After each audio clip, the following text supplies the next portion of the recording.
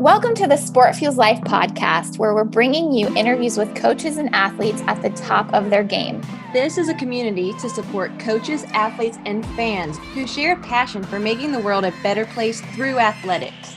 We are serving our community and providing a variety of resources to grow and win as a team in the sports we play and the life we live. We are your hosts. I'm Ashley. And I'm Megan. And we're so excited to bring you all things Sport Fuels Life. Hey, Ashley, how's it going? I'm actually really stressed out right now about my fall volleyball team. Oh no, what's going on? Sports funding at our school was cut by 75% because of the pandemic. And now our players aren't going to have the equipment and uniform updates that we were hoping for. That does sound stressful, but have you heard about Team Connection's Team Store fundraising platform? I think it could really help you out this season. No, I actually haven't. Tell me more. Well, not only can you use this fundraiser to boost team spirit during these crazy times, but you can also customize merchandise on top brands with your team's logo to earn cash back for your program without even having to send your players out door to door to collect money or worrying about delivering orders. The Team Connection Team Store is a COVID-safe fundraising platform that can make a big difference for your team this year. Oh, wow. That sounds like exactly what I need. How do I get a team store set up? Setting up your own team store is easy and free. Simply go to teamconnection.com and select the Team Stores tab to learn more.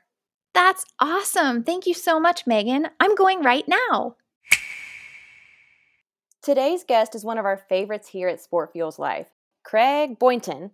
Craig is a USTA national coach in men's tennis. He has worked with players such as world number 1 Jim Courier, Marty Fish, John Eisner, and Steve Johnson, and is currently coaching Poland's Hubie Hurkacz, who is ranked 29th in the world. Fun fact, there's already so much Craig wisdom over at sportfuelslife.com from an interview we did with him earlier this year, where he shared insights on how he balances being an elite globe-trotting coach with being a father and husband, how good communication can be a real advantage, and my favorite, his theory on various freak factors that make certain pro players so special. If you haven't yet read those articles, I suggest you pause this episode and head over to our blog to check them out. They're not a prerequisite to listening to this conversation, but there's just so much goodness packed in there. So if you are a tennis coach, a player, or even just a super fan, you'll really love reading his features. And in today's episode, Craig discusses his approach to player evaluation and building a solid player foundation. There's so much wisdom tucked into this conversation. You guys are really going to love it. Without further ado, here's our conversation with professional tennis coach Craig Boynton. Hey, Craig, welcome to the show.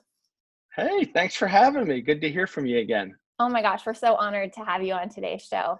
Let's just dive right in. Let's talk about your approach to athlete evaluation and kind of what is your process and how has it evolved over the years?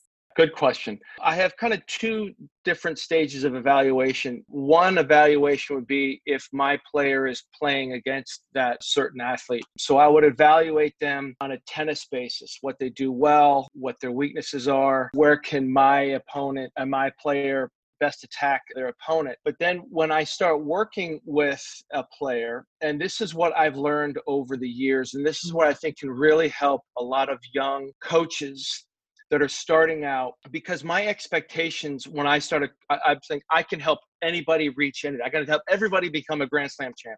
And so my expectations were, I believe in my players so much. I know that they can do it. But then, you know, I haven't been in a slam final. So then you would think, okay, well, that I failed and I haven't reached their potential. So I've come up with a grading scale. Before I really set an expectation for the players that I'm working with, I've got to have an idea of where their ceiling is, how far and how high they can go. So after getting to know them for a while, I have a 5-point grading scale. And I give from 1 to 10. And the first one is self-confidence. How confident is this athlete in themselves and in their ability? And then the next one is self-driven, the ability to maximize. How much will they work without me telling them to work? How really badly do they want success? The next one is how resilient they are, tough skinned. How quickly are they going to get off bad moments? They got a bad line call, a bad break. Is one bad point going to turn into 4 or 5, or do they just move on and hit the delete button and they're ready for the next point? The next one is a problem solver. How well can they play chess with a racket in their hand? That comes down to the kind of the strategic aspect of it. And the last one is the solid foundation, the morals, the family values. Where was their upbringing? What were they reinforced at home? Who were their coaches and what was their story? And so this scale for me, if I was really honest and had a grading scale, no matter how good the player was, this scale for me determines how far they're going to go and how much I'm going to be able to push them. So it sets up my expectations. So I don't get caught in well, why aren't they doing better? Well, what is it that I'm doing wrong? And then I start questioning myself. And then I try to do things maybe outside my lane that I shouldn't be doing to try to make up for this. So this is what I've learned. And I hope a young coach, will be able to take this and implement it. And I think it will. They might get such gray hair, you're trying to worry about why aren't the athletes maximizing. I think those are some really good points. And I know you've noted so far that a major factor in the sport of tennis, as is the case with any sport, is mentality. With that being said, what role would you say pure athleticism plays in determining an athlete's potential versus those top qualities you just listed that circle back to how bad they want it, how hard they are willing to work, and their ability to adapt to run with any curveballs? Right. Well, they say hard work beats talent. And, athleticism is an important piece of it. But athleticism will only take you so far. No matter how good you are, no matter how athletic you are, you're going to reach an area of people in the ranking that you're going to have to do more, because what you have is not going to be good enough if you want to keep continuing to rise up. Now, if you're content and you don't have some of those other things, then yeah, that will take you to a certain level. But if you really want to be great and do great things, you have to keep adapting and learning and being able to hit the curveball like you talked about. And not only planning for the curveball, but also recognizing when something is there that shouldn't be there.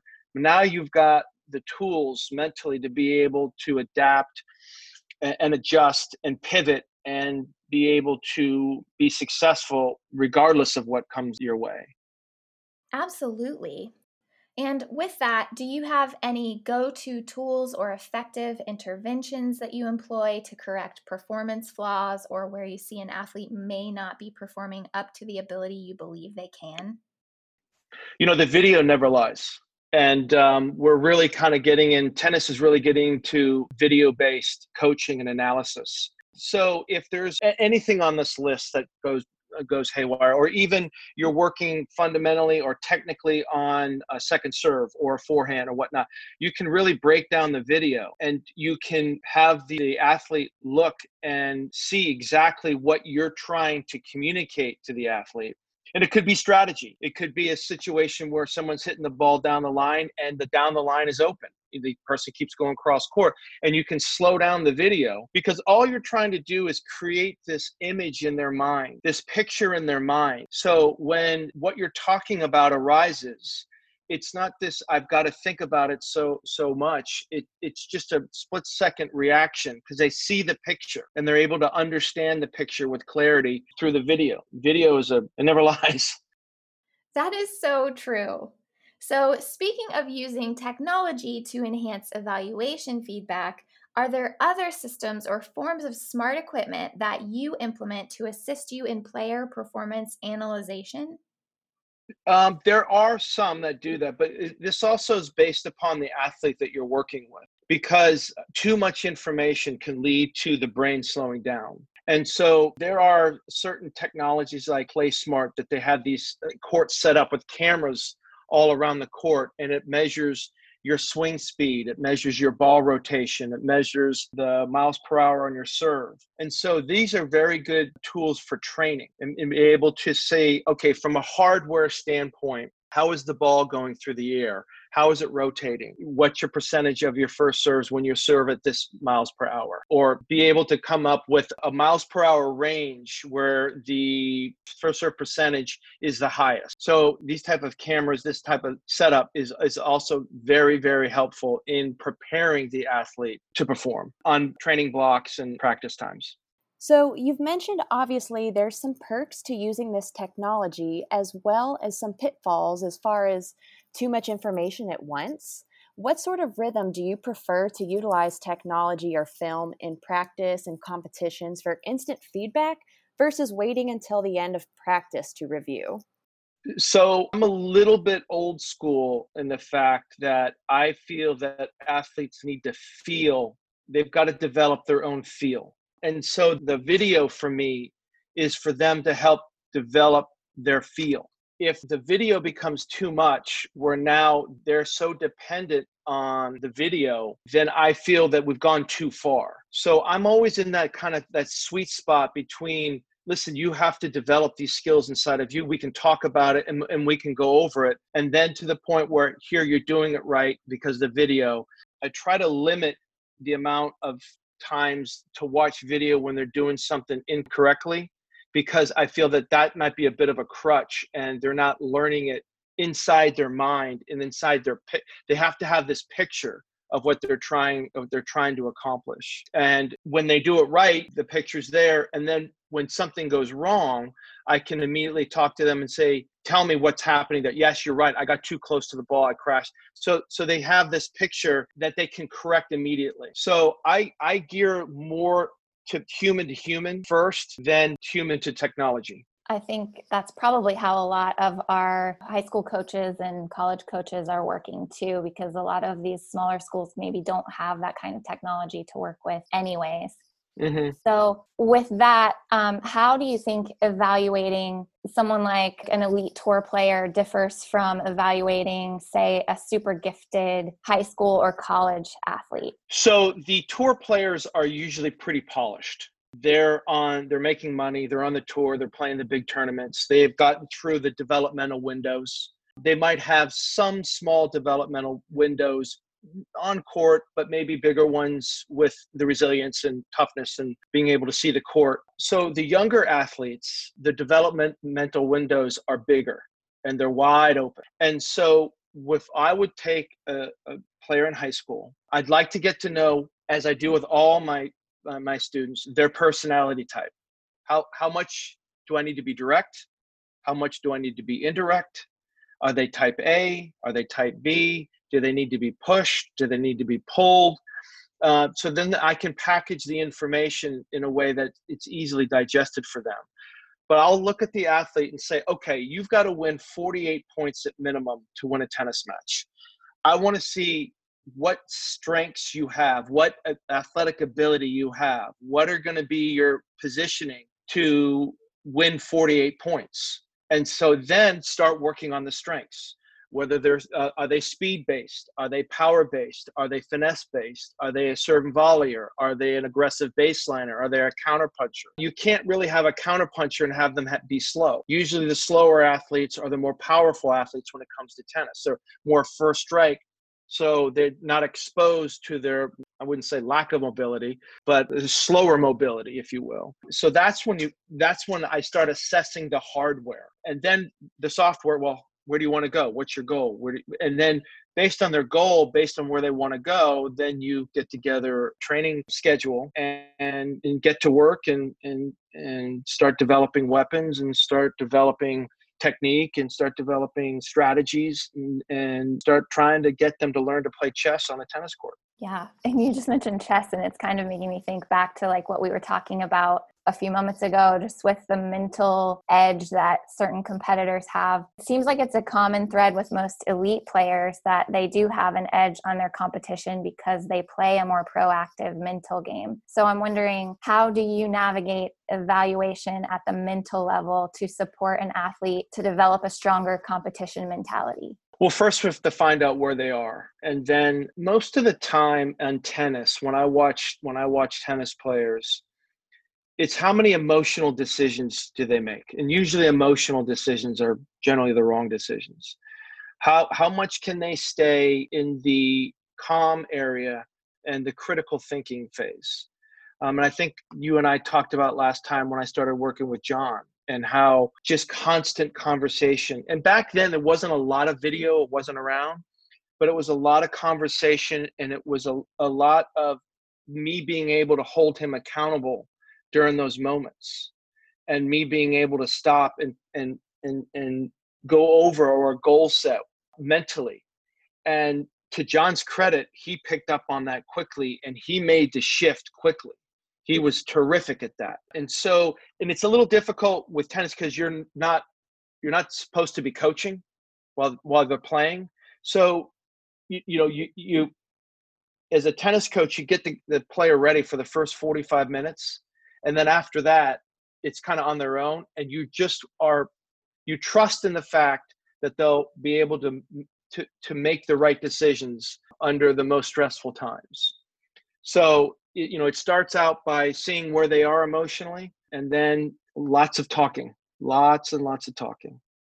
I love that. And it seems like your approach to coaching is not by any means a one size fits all model. Instead, you take into account each individual and their unique strengths. And I love how you mentioned in the article we featured on you previously that you identified those freak factors. Now, with that being said, when it comes to building a solid player foundation, do you believe there are any few key fundamentals for becoming an elite college or even a potential tour level player? You have to have weapons if you want to be successful at any kind of high level with tennis. You have to have weapons. And tennis is a sport of movement. It's a moving sport, and it's a skill-based sport too. So movement would be paramount. That'd be the number one. You've got to be able to move. You look at the best players in the world, they're generally the best movers. And then you could build down from there. Is on the men's side, first serve. Serve really dominates the men, and then not too many people are coming forward, so then it would be ground strokes. So if you have speed, you can serve well, you can hit good aggressive ground strokes, you're going to be in a pretty good spot. Now then we shift into how good are you between the ears, because like I said, at some point those three levels that you're pretty good at are going to run into someone who can neutralize those three levels. And now it's going to be, all right, who holds their nerve better? So you go back to the hardware and the software. And I'm really happy that you picked up on my approach, because everybody's different. Everyone's an individual, and everyone needs to be treated differently. Everyone needs to be coached differently. Everyone needs to be talked to differently. And so I don't think I could ever write a book, because I'm better one-on-one, because there's no one size fits all with everyone. To my point, there are some players, Radu Alba from Moldova. He doesn't have a great serve. He's got very good ground strokes. He doesn't have aggressive ground strokes. He's very quick, very fast, but he wouldn't be your prototypical tennis player that you build from the ground up. But his skill set, his freak factor, the one or two things he does well, he does very well. Before all this mess happened, he was having a very, very good couple of years. This is all such great information. I can't wait for our listeners to hear, because I think it's going to help them so much. And to that point, Craig, imagine you are speaking to a crowd of 10,000 coaches and athletes. Do you have any words of wisdom to help their team or players excel? The thing that I learned, for me, the first rule of coaching is it's not about CB. It's not about me. When I walk into a room, I want them to feel like I am 100% engrossed in them. And it's not about me. It's not about my way or the highway. It's about your way, finding your way. And then I tell young coaches, the second rule of coaching is if you ever get confused, revert back to rule number one. And with the coaching, the different generations, coaching now takes longer. It really takes longer, because these kids don't care what you know until they know that you care. And so that's trust. It's a lot different than, say, when I was growing up, the coach came in, I'm the coach, this is what we're doing because I'm the coach. Okay, you're the coach, you said that, and it's not that way anymore. It's just not that way anymore. There are best coaches in the world that their message isn't being heard because the kids don't know that they care. And so what I would say to the coaches is, what I've learned is I've come up with a kind of 5 stages of coaching. Stage 1 is trust. The player has to trust the coach. The player has to know that the coach is there for 100% in the athlete's best interest. After that, then stage 2 is where the coach can develop a structure for the athlete, an organized structure to be implemented based upon game style, based upon physical attributes, based upon the grading scale that I said earlier. Best way to maximize the athlete's ability. Then the stage 3 is accountability. The coach is able to keep the player accountable based upon the trust. I know you're in my best interest. When I come to you and tell you I'm disappointed, I know you can do better. I'm not just digging into you. I'm telling you because I love you and I trust that you can be great, you can do better. Or the accountability in that you can work harder. These whatever it is, the accountability is there, and the coach keeps the player accountable. Stage 4 is accountability, but the other way. The player now has reached a point where the player keeps him or herself accountable because these stages have developed layers, and now the athlete can see evolution. Because this is basically what coaching is. You're trying to evolve a person, a player from A to down the line. This is where the coach might not have to say as much, but the athlete will be giving more feedback on their performance, on their preparation. I've had times during this stage where I look at my player and he would finish my sentences. Do you know on that one? I got it. Yep, you're right. But there, yeah, I saw that too. But next, yeah, I got it. And that's a fun stage. That's a real fun stage because now the work is being put in. And then the last stage is management, where the coach is there to help manage the player, keep the player on track. Might be small adjustments, lots of dialogue back and forth, or little dialogue back and forth, depending on what's needed. And this is a fun stage because this is where growth is just like bing, bing, just growing and growing and growing. And so however long these stages take is however long it takes with the athletes today. I go at a very slow pace, try to be very patient because I know for me, I can't rush any of these stages. They just kind of happen organically, and some happen faster than others. I've been fortunate enough, and so the guys that I worked with, we already had the trust because I already knew them prior to work. So they already knew me, they already knew my deal. And so I was able to kind of blow through some of these stages quicker. But with some of them, like Hubie, I didn't know Hubie before we started working together, but the trust just happened like that. And so I would say going into coaching, it's just not, I'm going to get a bag of balls and throw out the balls. I got a whistle or whatnot. I mean, you really need to have a plan and understand the athletes that you're working with and understand that they might not be putting in a bad effort because they don't want to. They might have other issues going on. And this is where you've got to really kind of understand and get an evaluation of them prior to really diving in and trying to help them reach their goals. That's so true. Let's talk more about the trust piece, just because, a lot of these high school and college coaches, they're getting kids, they're seeing them for like 4 or maybe 5 years in the college case. What are some ways in which they could work toward building that trust with their athletes? I think it's how you communicate is one.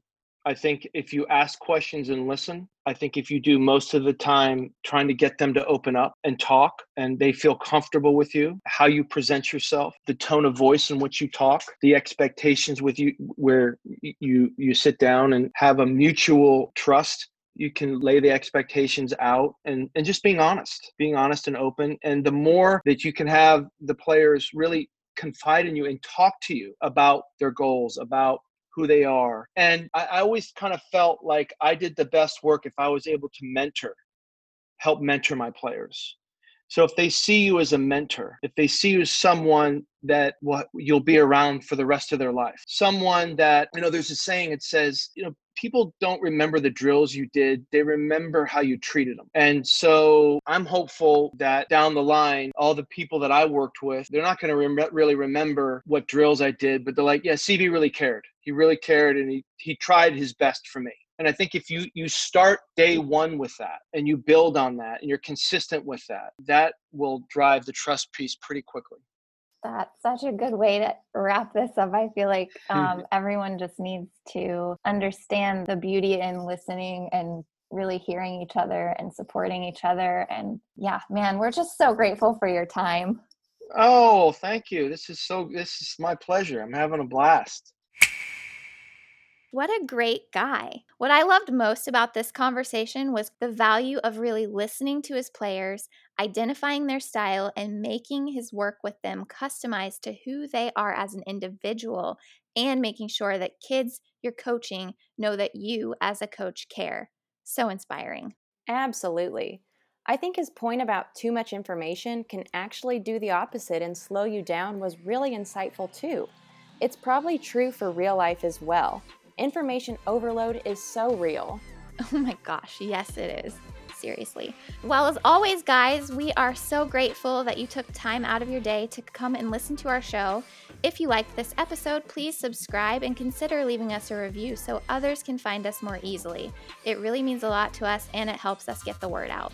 Yes, and we're always looking for new stories to share here on our show. If you know someone who would be a great guest, tell us their story by nominating them at our website, sportfuelslife.com. Thanks for listening.